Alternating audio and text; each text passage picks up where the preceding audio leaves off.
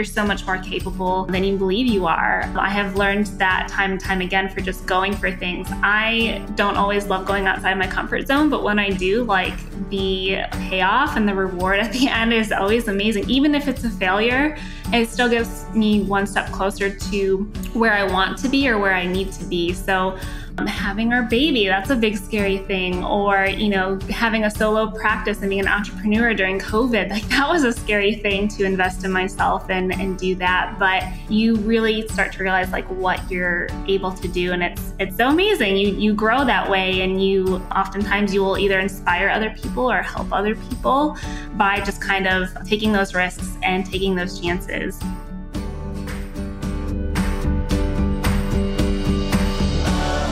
This is Living Your Big, Bold Life podcast, and I am your host, Bet Lucas. I am a mom of 6 crazy kids. I work as a VP in a fast-paced industry, and I've been on a health journey. But what does living your big, bold life even mean? Living boldly is having the courage to finally listen and do what your heart has been trying to tell you all along. Maybe it's to take back your health, write the book, go for the job, run the race. And I'm here to help you listen to that voice and to remind you to be you boldly. The world needs you.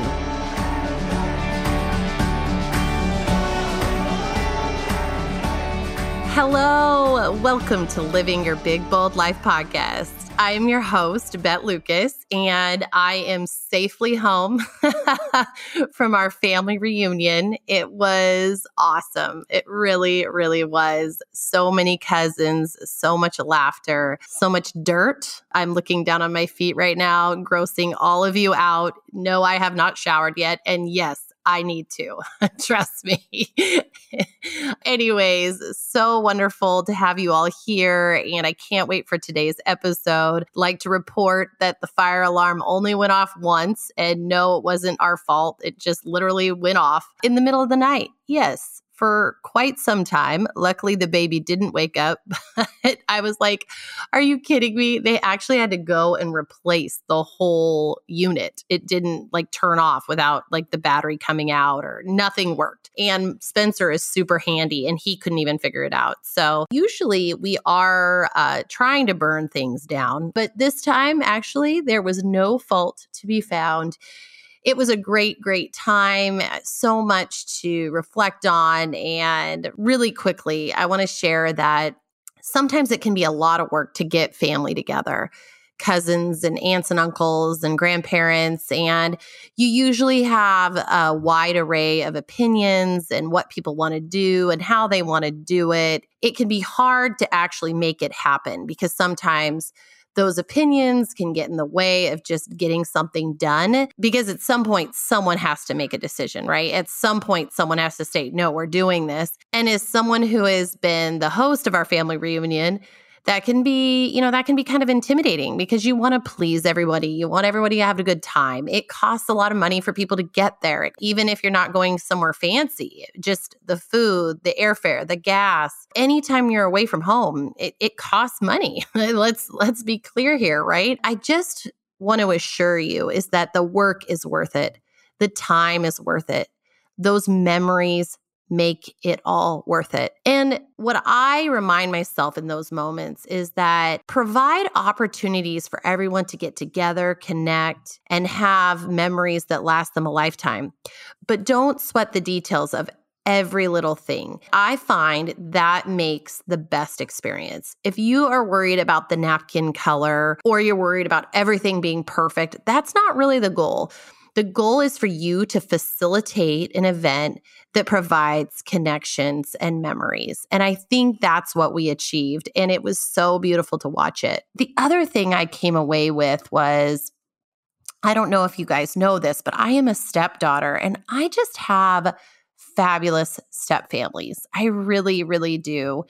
I get so mad at the Disney movies, right? Because even though I love them, I am so bummed at how they portray step parents, especially stepmoms. And sometimes I want to say, hey, Disney, I want a movie where the step parents are like the step parents that I know. loving, embracing, and truly, truly a huge, huge part of my heart. So if you are a stepmom or dad out there, or you're going to be, well, can I just assure you that the story of step parents in the movies doesn't have to be your story? You can write your own.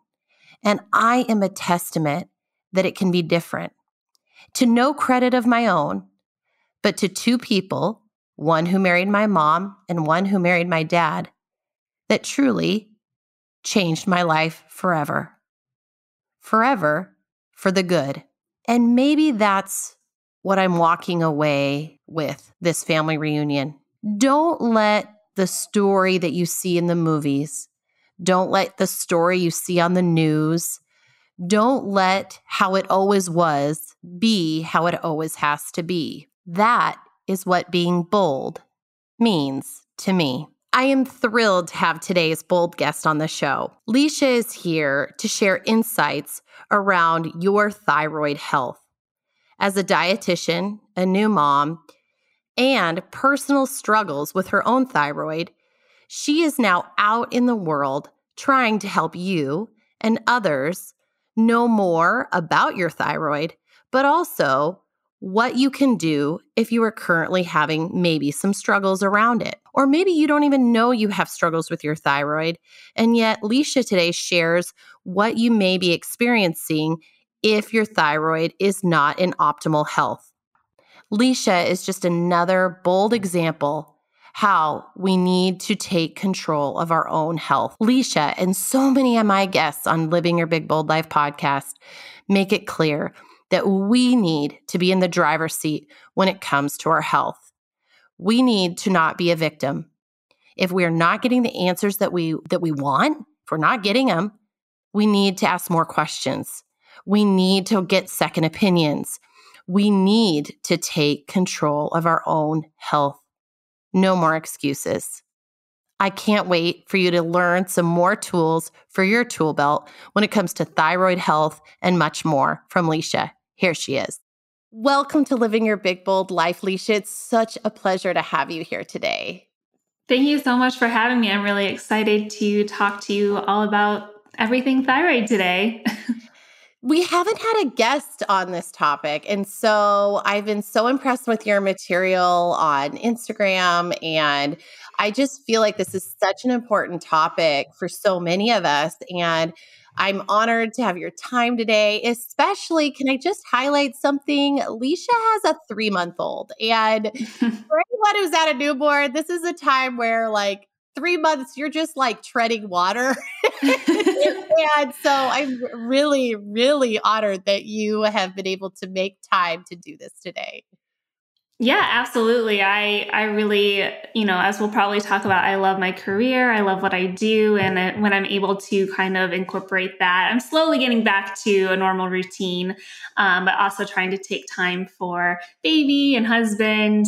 So, like we said, it's a learning curve, but I'm trying to enjoy all the different aspects, ups and downs of being a new mom. Yeah, it's a lot. I was sharing this with you before the interview, but before we dive in, the thing I always encourage new moms about is that they a lot of times will see moms with multiple babies or multiple kids, and they'll say, I just don't know how you do it. This is a lot.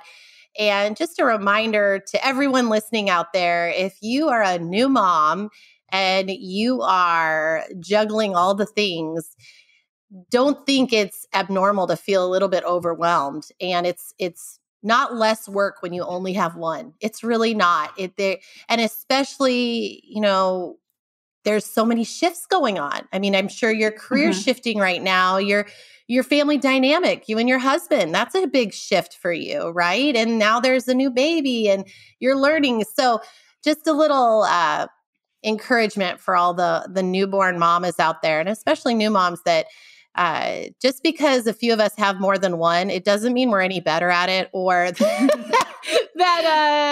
it's any easier for us than it is for you. So anyways, let's get started. So why are you so passionate about thyroid health and what brought you to this? Was this because you had thyroid issues yourself, or why are you even doing this today?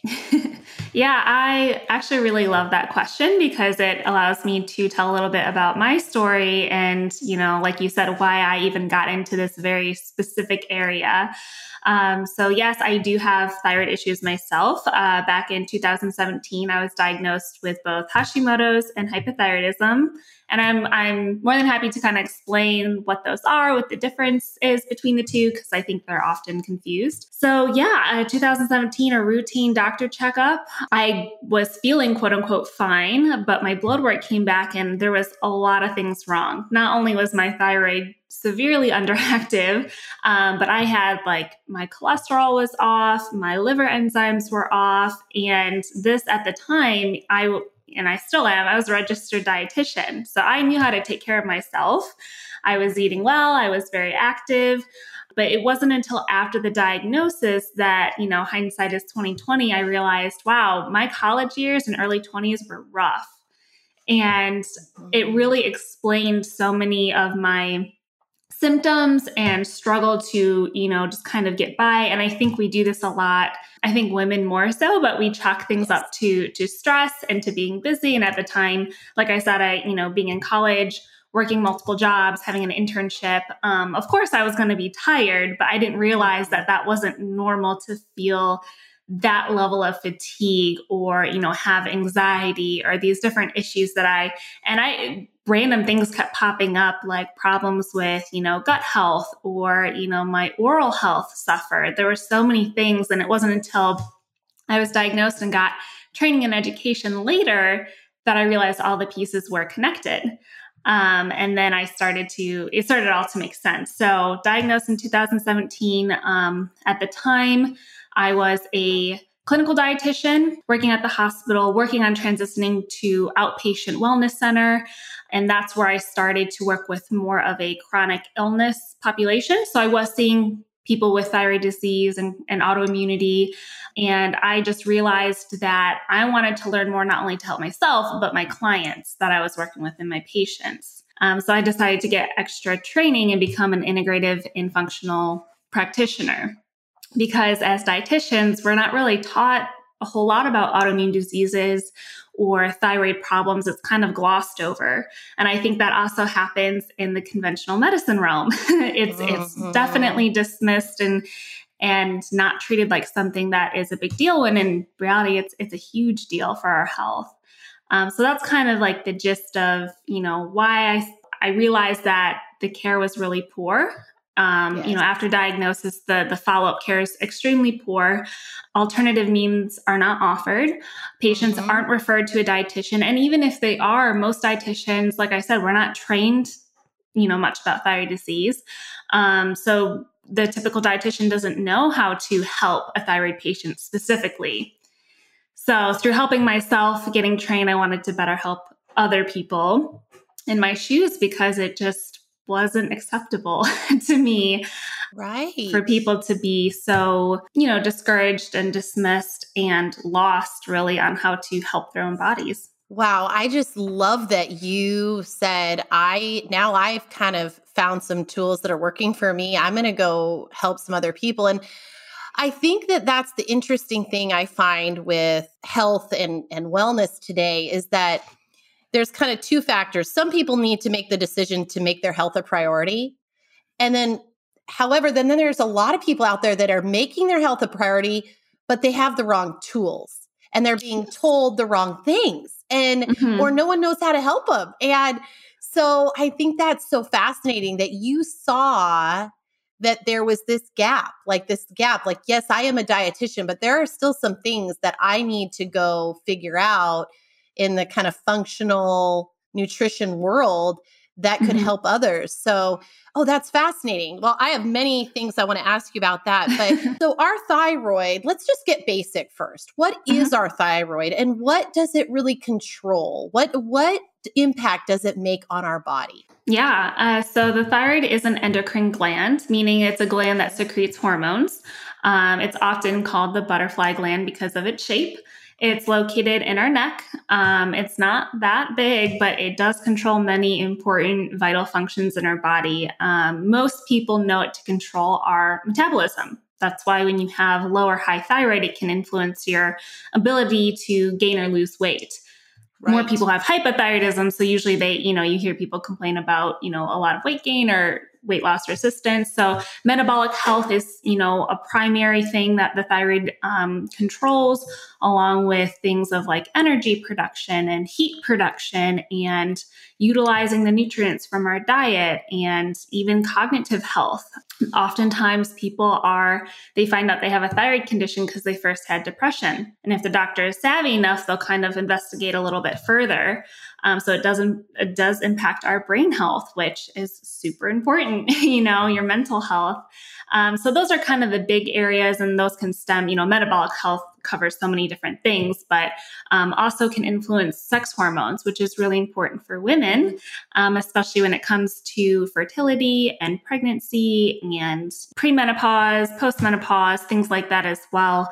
All of these hormones do influence each other. You can't just isolate one set of hormones from the other hormones that our body has, because that's not really how it works. Well, that's fascinating. And you realize why, in your really thorough description, why the thyroid is so important for so many different areas. So let's dive into when you see people who are struggling who maybe are a red flag for thyroid issues. Let's go into certain symptoms that you see. And I know you already talked about some of them that you were experiencing. But if I have a listener today, and obviously they all know we're not providing medical advice today, but we are just sharing kind of from experience, what symptoms do you see when someone is having issues with their thyroid, kind of those red flags? Yeah, I can definitely give a list. And then also I like to point out that a lot of these symptoms overlap with other conditions. So I'll try and clarify that as well. But the most common ones are weight loss resistance. And this is for hypothyroidism and underactive thyroid. So weight loss resistance, extreme fatigue, brain fog, low energy, like I mentioned. There can be other issues with your lab work. Like I said, for myself, once upon a time, they actually used elevated cholesterol to diagnose hypothyroidism. Oh. So, your cholesterol may not just be diet and lifestyle. It could be something wrong with your thyroid. And that happened to me, like I said. There can be aches and pains with your muscles or your joints. Another common one is hair loss or dry skin, brittle nails, loss of the outer third of your eyebrow. It's very thin. That can also be due to, an underactive thyroid. Cold hands and feet, super common one as well. If you feel like you can't regulate your body temperature, or even I've heard, and sometimes have experienced myself, like heat intolerance. You can't stand the cold and you can't stand the heat. So you feel like you're very high maintenance when it comes to like weather that you can tolerate. Mood swings, that's another common one. Also, carb intolerance. So like maybe swings in your blood sugar that are a little bit more extreme than the normal person might experience.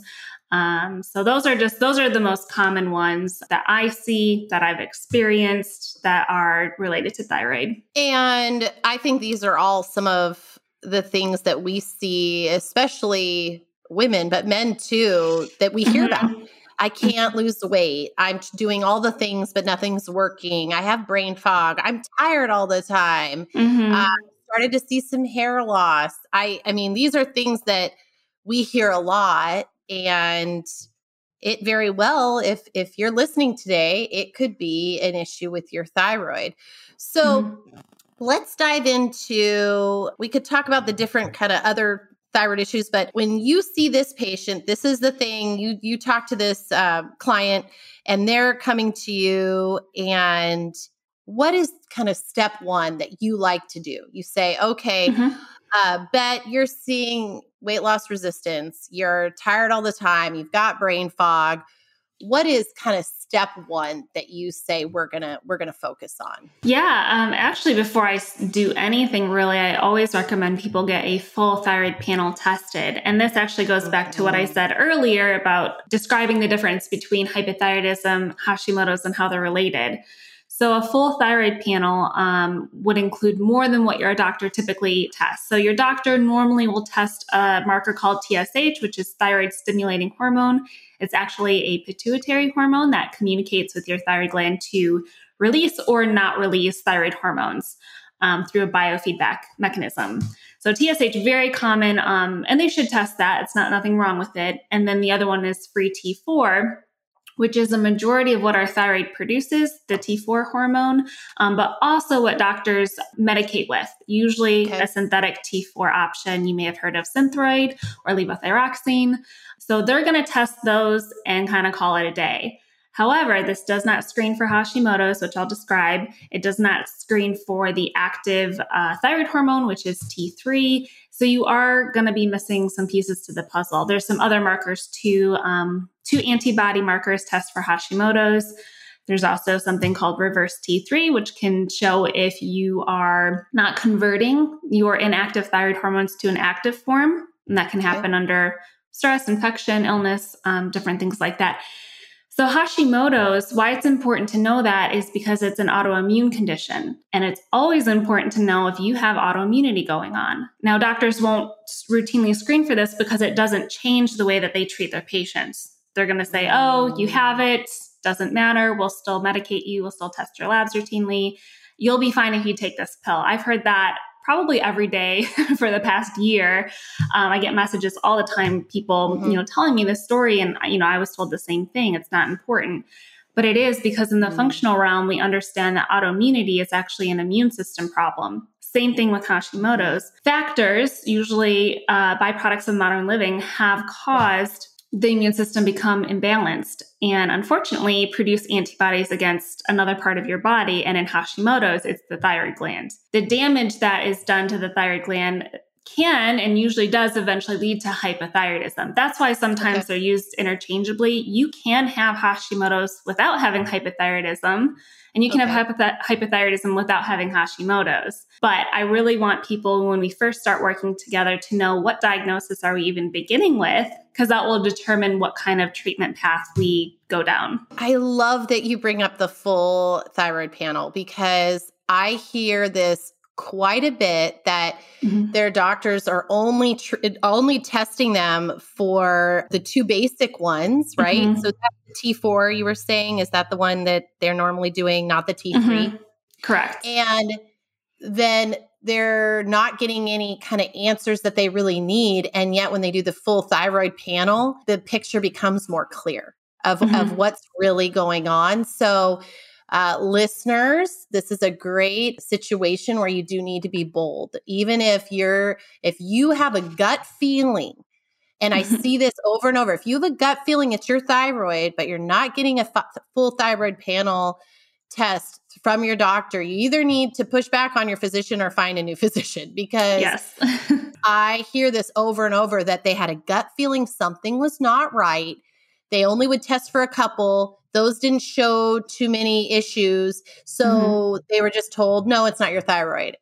But they knew something wasn't right. So, and thank you for kind of clarifying on Hashimoto's being an autoimmune disease. So step one, they get their full thyroid panel. And now they're armed with this information and they need help. They have hypothyroidism, let's say. What is kind of step two that you direct them to?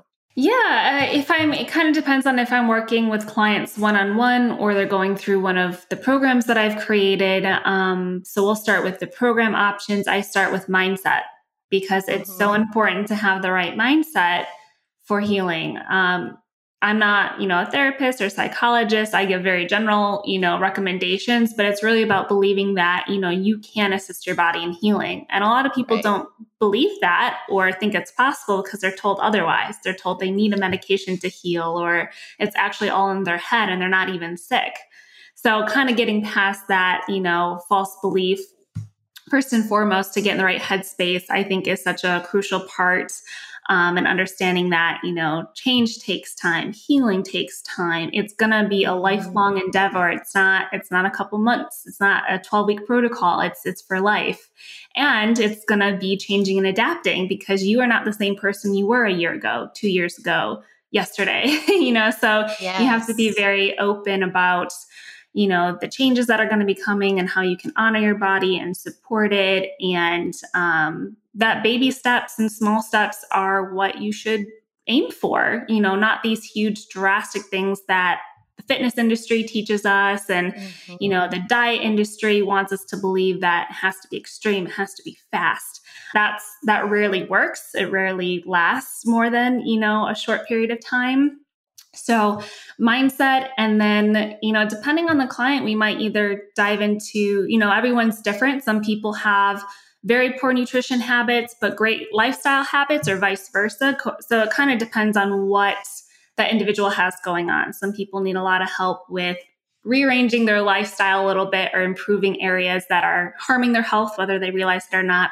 And then some people need more help with the nutritional aspect to figure out what type of eating and diet is going to work best for them. So one of my favorite sayings is that we are all worthy of more than fast. We are worthy of things that last. And you just nailed that. And on my health journey, on every listener's health journey here today, it does need to be a lifelong endeavor. I just love that you focus on that, because anytime there is this pitch of a quick fix, it doesn't last. And it's not really pursuing health. You're pursuing skinny, you're pursuing something that is really not going to fix you long term. And I look at my journey, and when I kind of released this quick fix mentality, and I said, no, I'm just going to start taking steps towards being healthier every single day. And I'm not going to expect that I'm going to see dramatic changes tomorrow. That is a very freeing moment. And I love that you start there, because if you're not starting there, you might as well just go and try to get a pill for everything, because that's what it's being pitched at is this is your quick fix. This is going to solve everything. And not that medications don't have a role, but I think that's that mindset of, no, I've got to take steps towards a healthier me each and every day. And so thank you for sharing that so much. Okay, so step 3, what's kind of next is it kind of nutrition and lifestyle from that point forward? Yeah. And I think within that, it's also about establishing habits, changing behavior. Because if you want it to last a long time, you have to change how you do things. And the most success I see with people, like I mentioned, is small, sustainable things that they can commit to. Because as we know, doing things that are too overwhelming or too much all at once, it's just too hard and it's not realistic. And being a new mom, in my life has definitely taken that path of, okay, what can I do today? And I make it so easy that I can achieve it no matter what, and it might be like a 10-minute walk, or like making sure I drink enough water or something very, very basic. And then you can build upon that. So habit change, behavior, that's so important for anyone who wants lasting changes. And then beyond that, it kind of gets down more into fine tuning, whether that's correcting deficiencies with supplements or tweaking their diet more, or like I said, everyone is so different. So we kind of start with a big picture, and we kind of get more and more like narrow and specific as I get to know the individual more and what they need help with. It's interesting, and I don't know if you see this a lot, but I do notice that when someone's saying, I want to get healthier, they try to change everything overnight. And then they wonder why they kind of, I don't want to use the word fail, but they don't keep going because it's so unsustainable. And then I see the other part of it where someone's trying to do all the things and they're kind of overstressing their body and their cortisol spikes, but they're not realizing it. And that's contributing to them not taking steps forward on their health journey because they think they just have to, like you as a new mom right now, certain new moms think that they just need to, kill themselves with Mhm. exercise, and they're not realizing that yes, movement is healthy and good, but there's a line where you can cross it, that you're doing too much and Yeah. stressing your body not in a good way, and probably truly affecting your thyroid in a negative way. Oh, definitely. Yeah. And I think something else that I try my best to educate patients on too is your body has a hard time healing and improving if it's in a state of fight or flight or stress mode. Like, you want to work on making your body feel safe. And sometimes that's mental changes, sometimes it's physical, often it's both. But, that's the biggest thing. I think you mentioned it for yourself too, but giving myself and telling my clients this, like, a ton of grace and a ton of acceptance. And that really was, like you said, super freeing that, there is no timeline for this weight loss. There is no timeline for whatever. It's just every single day doing what you can and being okay with that. And, that I think will release a lot of that mental stress, that extra pressure we put on ourselves. And it really turned my healing journey around and made it almost easy. I wasn't fighting myself anymore. It started to become effortless for the first time in my entire life. So that is a huge piece, a key, aspect that I want people to practice and to embrace and use that in their life, because I really do believe it's a game changer. Hey friends, it's Bet. If you are enjoying today's podcast, I really hope you will join me every week for what I hope you find are inspiring interviews and bold content on topics like family and career and health. And can I also ask you a favor? Can you press that subscribe button and write a review if you like what you hear today? By doing those things, you are helping me get the word out, and I truly would be ever, ever so grateful. It also allows you to be the first to know when new content arrives. So please subscribe today. Now, let's get back to our guest. I think you're exactly right. It's finding that peace with you and your journey. And once you find that, it's like kind of the result can be weight loss. It can be healing. It can be sleeping better. But if you are just stressed out to the max in every area of your life, and you're trying to do all these things, it's a lot. And I think that's why there's such this overwhelm by so many out there, right? And I just love that advice that you're giving. I noticed in following you on Instagram that I think a lot of your eating tips and nutrition tips are forward thinking in a lot of ways when it comes to versus other dietitians out there. And I'm not trying to criticize any dietitians, but I noticed, for instance, you used to work at a hospital. When I went to deliver my baby in the hospital, the food that was recommended to me was disappointing. For someone from my perspective, and I respect all different eating lifestyles, but it was a lot of low-fat food, but it wasn't naturally low-fat food. It was food that had other additives or chemicals. It was a lot of kind of fake filler stuff, like fake butter. And I'm concerned that people are getting that. They're saying, I'm going to be healthier. And they're pursuing packaged foods that are portraying, hey, I'm low fat, I'm low calorie, I'm this. And instead of just pursuing real whole food. And I guess that's what I've been concerned about when I go to the doctor's office or when I go to the hospital. That's the dietary advice coming towards people. Yeah, it's really sad how far behind, even when I worked in the hospital and gave education for diabetics or for heart disease, knowing what I know now and what we were taught to teach is insane. It's such a difference because we are taught, low fat and low sodium, and a lot of it goes against our biology. Like, truly, we need certain micronutrients and macronutrients to thrive. And, I feel like the goal for a lot of those diet protocols are like weight loss, no matter what the cost. And I just don't believe that that's the right way to go. It's not healthy.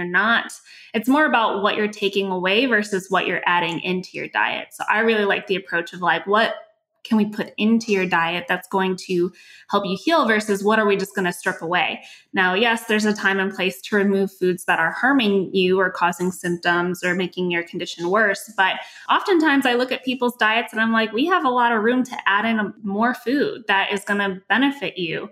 And I think that also makes it easier because it's less about restricting. It's more about healing and nourishing. And that I think is refreshing for a lot of people who have been on this yo-yo diet, chronic dieting path for probably, most of their life. Yeah. And I think that's why I'm so kind of against calorie counting culture, because it's not that calorie counting can't work for certain people. It's not that it can't be a tool or it plays a role, or there's not certain science behind it. But most of us, not all of us, but most of us, when we're pursuing calories, there are weird shortcuts we can do that get us into hitting a certain calories that aren't really choosing the best, highest nutrient dense foods for us. We're choosing foods that are often low in nutrient density, but are low in calorie.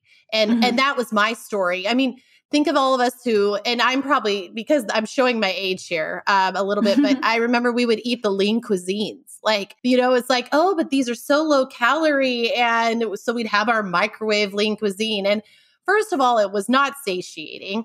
Second of all, how many nutrients was I really getting? Probably very little.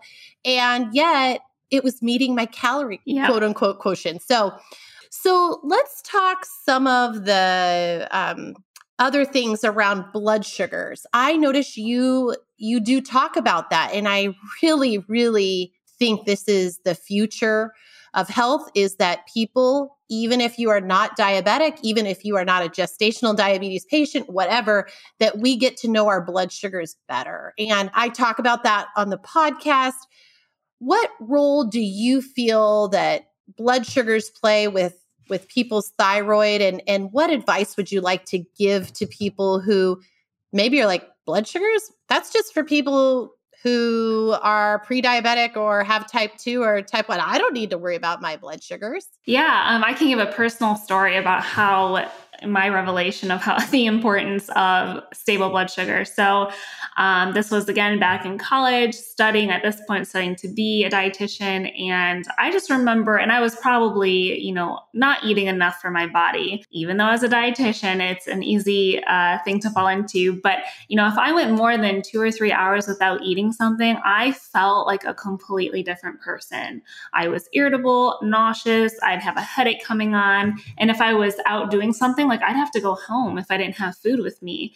And I don't know why, but I never really made the connection that, oh, I'm hypoglycemic right now and my body is crying out for the proper fuel.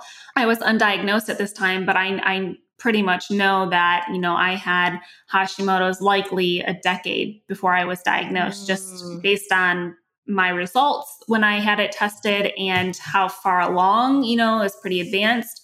So I was likely struggling with thyroid issues way earlier, and that can influence your ability to manage blood sugar levels as well. Thyroid hormones play a role with insulin. Insulin is a hormone that controls blood sugar levels. And if the blood sugar or the glucose can be utilized by your cells, and hypoglycemia is a common thing that I see with people who have hypothyroidism. And, if that's not managed better, that can start to cause issues with your cortisol levels, because as your blood sugar drops, your body's response is to release a stress hormone called cortisol. Cortisol helps to release glucose from, if you have a glycogen storage, release the storage form of glucose to balance out the levels. But this can be a unfun game of like chasing proper levels versus managing and preventing those drops from happening in the first place. And those swings are going to make you feel miserable. It's not ideal for your physiology. Your body loves being in a state of homeostasis or equilibrium internally. So you will feel your best when your levels are more balanced. And when they're not, like I said, I kind of listed off some of the common symptoms, but, people call it hangriness. Like that's a very real thing where, you're nauseous and you're shaky, hungry, maybe anxious, headaches. And that's your body's way of telling you have waited far too long to nourish. And now blood sugar levels are in an unfavorable place. So kind of staying ahead of that is an advice I give, staying ahead of your hunger, making sure you're eating consistently. And I work with a lot of busy moms, and I tell them you have to stop eating your kids' leftovers and work on having a real meal for yourself. And I know it's hard. I'm not saying it's easy, but I'm saying it's necessary if you want to support your body, and eat real meals and snacks, every few hours. And everyone's a little different with, how long they can go, but not waiting until you're in the danger zone, basically. Yeah. Something that's been interesting for me on my journey is that I've been able to go longer, get less hangry by just eating more real meals. And I think that's what you've nailed there, is that a lot of moms, we are the most guilty here, I believe. We drink our coffee all day, sip on our coffee, which we need to talk about coffee too, but we sip on our coffee all day. We eat our kids' leftovers. We grab a protein bar. Maybe we have a smoothie. And I'm not saying any of those things are bad and can't play a role, but it's very rare that I see, hey, I'm going to make a really good salad with some chicken, with some salmon, with some whatever your protein is. I'm going to have that with some veggie. I'm going to make sure it tastes good. I'm going to add whatever I want, maybe some avocado, and I'm going to sit down and I'm going to eat it and enjoy it. And once I did that more and more and got healthier and healthier, my hangriness went more and more away. And then I didn't need to snack as much, and I could go longer, but I used to not be able to. And I would just be like raging hungry. So I think that if you are early in your journey, I find that it's very normal to be hangry all the time. But the healthier you get, it's like, oh, especially if you're eating the right food and not the 3 noodles of macaroni cheese that's at the bottom of your toddler's bowl. Right. No, 100%. I've experienced that too. Like eating the right meals will help you be able to go longer without being dependent on, eating something, which is really nice because it's really annoying to feel so dependent on eating and to prevent you from feeling awful. But if you support your body, your hormones balance and they're more efficient. You might improve your insulin sensitivity, and things are a lot easier once you establish those habits. So let's talk about coffee. So I drink coffee. I drink a lot of decaf. I just actually like the taste of coffee. I'm weird. But I do find that a lot of moms, when they realize, and dads too, and people that aren't mom and dads, they realize that maybe their coffee consumption has slowly increased. And once they realize that maybe that could be problematic on their health journey, they cut it back a little bit and they see some positive changes. Do you ever see people that coffee is affecting their thyroid health? Oh, all the time. I have a lot I could say about coffee. It's such a big question people have, both coffee and alcohol. I get asked a lot.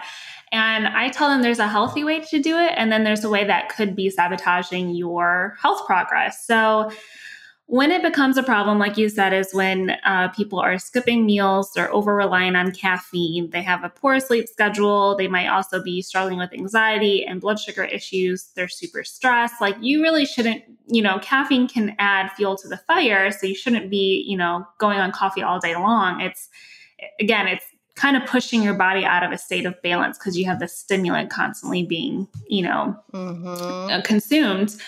So scaling back, I tell all my patients, I'm like, you're an adult. I'm not going to tell you what to do. I'm just going to tell you why it might be beneficial to make some changes. So reducing caffeine intake, almost, I would say like 95% of the time, people report better energy, better GI health. They don't have as much distress going on with their digestive systems. Their anxieties, reducing, better sleep, which improves everything.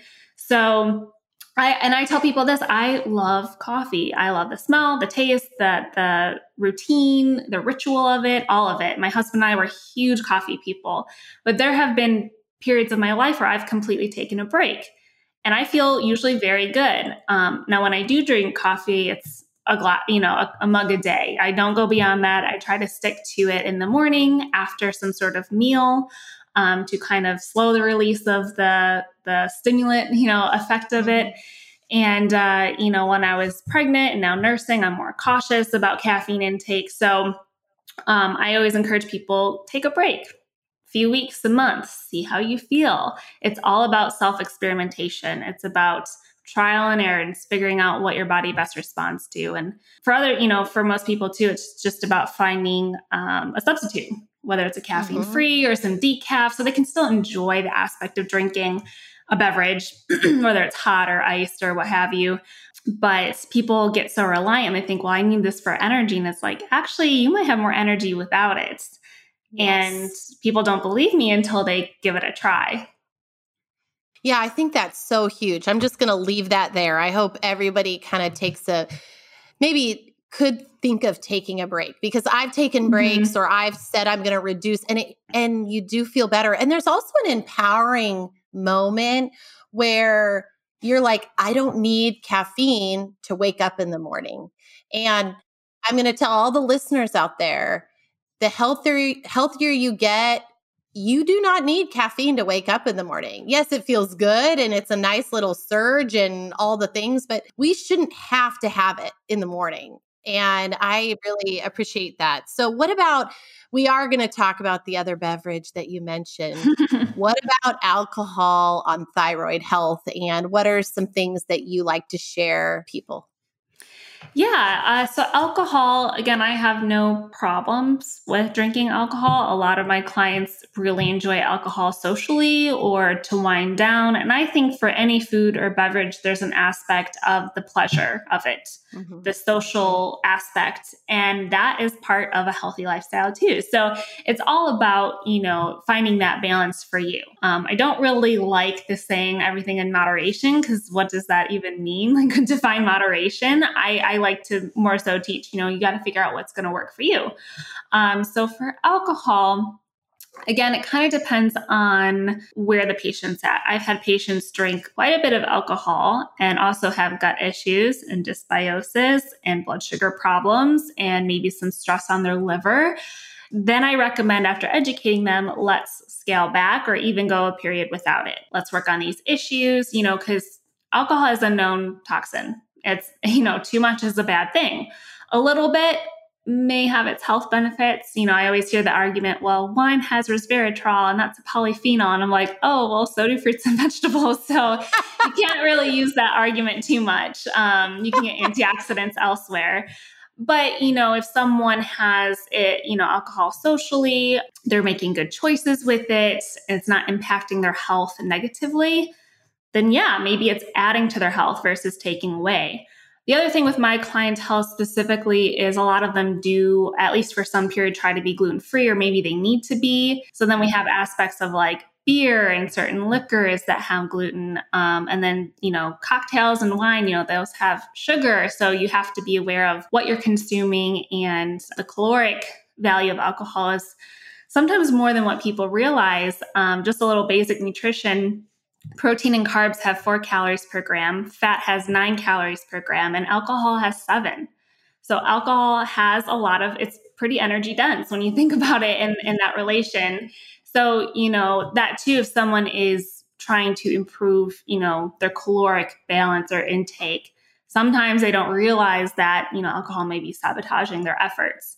So really, it's all about education and then giving that to the patient or the client and letting them decide. Like I said, I work with adults. So it's really up to them in the end what changes they're willing to make for the betterment of their health. Yeah. And I tell on this podcast, I drink alcohol, but I have found a ton of health benefits by reducing the amount of alcohol that we drink. And my husband would say the same. We're not out judging people. We are, like you said, we're all adults, but it's a topic that's avoided. And so these poor listeners on this show know that I talk about it a lot, because I do think that there are a lot of people out there that are trying to do all the things for their health, and yet they're not willing to look at some of the beverages that they drink, whether it's coffee, whether it's diet sodas, whether it's alcohol. And I'm putting the mirror up to me too. Like, these are all things that I enjoy. And, I've shared that I love Diet Coke. I wish I could drink it all the time. I know it's not great for me. I know it's not the best choice. And so I think your advice on taking a break, reducing, but I've really found that taking a break for a while really it gives you that feeling of what you feel like without it. Mhm. And if you can do it for a month or for a few weeks, it gives your body a chance to show you how much better you feel. Now, the first week you might be like, I miss it, or this, or that habit was there. But Mhm. gosh, no one usually comes back to me after taking a break of any of those things after 30 days and go, yeah, I feel worse. Right. No, No? definitely. And something else too, like in relation to coffee and alcohol, just like some people use coffee to wake up, I also have some people using alcohol to soothe and help them wind down and maybe even sleep, which Mm. it's actually known that alcohol prevents deep sleep and better quality sleep. So it might make you sleepy, but then it's kind of like, what are you masking? Do you have poor sleep habits? Is there something else going on? So, I don't want people to self-medicate with, overly so or excessively with alcohol or coffee, because it's just covering an underlying issue that probably needs to be addressed. Oh, that's so important. And I just love that you say that, because how many people will tell you, oh, I just have a drink because it helps me fall asleep, or Mm-hmm. it's helping my anxiety. I feel Yep. stressed out. And both of those things, the science and the research show that to not be the case. Yes, it might help you fall asleep quicker, Mm-hmm. but your actual quality of sleep is lessened. And then the cycle continues. You need more coffee. Yep. And then by nighttime, your body's just all out of whack. So anything, whether beverages or food or anything you're using as a Band-Aid, it's really important to figure out, like you said, what's the underlying issue here that we need to address. So, gosh, we've just hit on so many things that I'm just like, I could just marinate on all this. What are just a couple other lifestyle tweaks that you recommend when you see people that you don't think are shared about enough? Yeah, I think another one that I almost always talk about too is movement. So I'm not a personal trainer, so I do not give out specific plans. But when people come to me, we do talk about exercise and activity.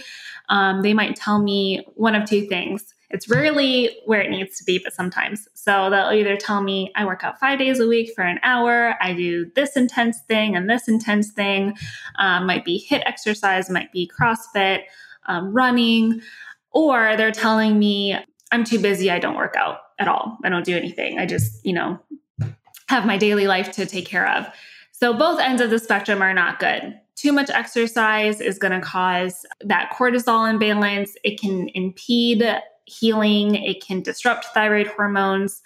So it's important not to overdo it, but also you don't want to underdo it, because we know that movement is super beneficial. I try to tell people, think of exercise for all of the other health benefits, not specifically to make you lose weight. Nutrition is really your best bet for losing weight. Exercise has many other, your health benefits and your metabolic and your bone health and all these things. So we kind of try to find a happy medium and again, make those small changes. So if someone's not doing any type of exercise, I say, can you commit to 10 minutes of walking a day? And they're like, well, yeah, of course. I'm like, great, we're just going to start there. And if someone is over exercising, I kind of assess that by, what's your recovery like? Are you able to recover? Do you have exercise intolerance? Like, how do you feel if it's taking you a very long time to bounce back? There's a good chance you're overdoing it. And let's scale back and find styles of movement that are going to be more, beneficial for you. Oh, I love that. I think that's so important. And I'm really trying, I sit for my job, I sit at a desk, and I really like to talk about, hey, it doesn't always have to be getting to a gym. It can be taking a break and doing some squats behind you. It can be going for a walk. It can be, hey, jumping on the trampoline with the kids. It's incorporating movement, because if you think of how our ancestors lived, they were always moving to do everything. They had to move to get their food. They had to move to get, anything in their life. They moved for their homes. They were on the go, and our lives are becoming more and more sedentary. Everything's being delivered to us. Everything's, we don't have to walk to go get the milk at the store. We get it delivered by Instacart. And so I love thinking like, I've got to try that much harder to incorporate movement in my day, but incorporating movement in my day doesn't mean I need to run a marathon. It's that balance. And I think that's exactly what you hit on. Well, Leisha, we could talk all day. I know you have a 3-month-old and who is probably patiently waiting with your husband for his mom. But where can people connect with you and find out more about thyroid health and maybe sign up for one of your courses? Where can they find you? Yeah, the easiest place is Instagram. That's probably my largest audience and the easiest. I find most people do have an Instagram. It's Leisha-thyroid-RD. I think that you're going to put it in the notes for people to find me if that's easier too. I also have a website and email, but really Instagram's the easiest for if you want to message me or if you want a lot of free content as far as education on my page. I also have free resources that you can find through Instagram as well. Great. Oh, Leisha, this has been so helpful. So thank you for your time. And I love ending the interview with kind of a bold advice that you have for the listeners. And these, to be honest, these are my favorite. I should take these and put these at the front of the episode because there's such wisdom from all of my guests. So what would you like to share? What's your bold advice?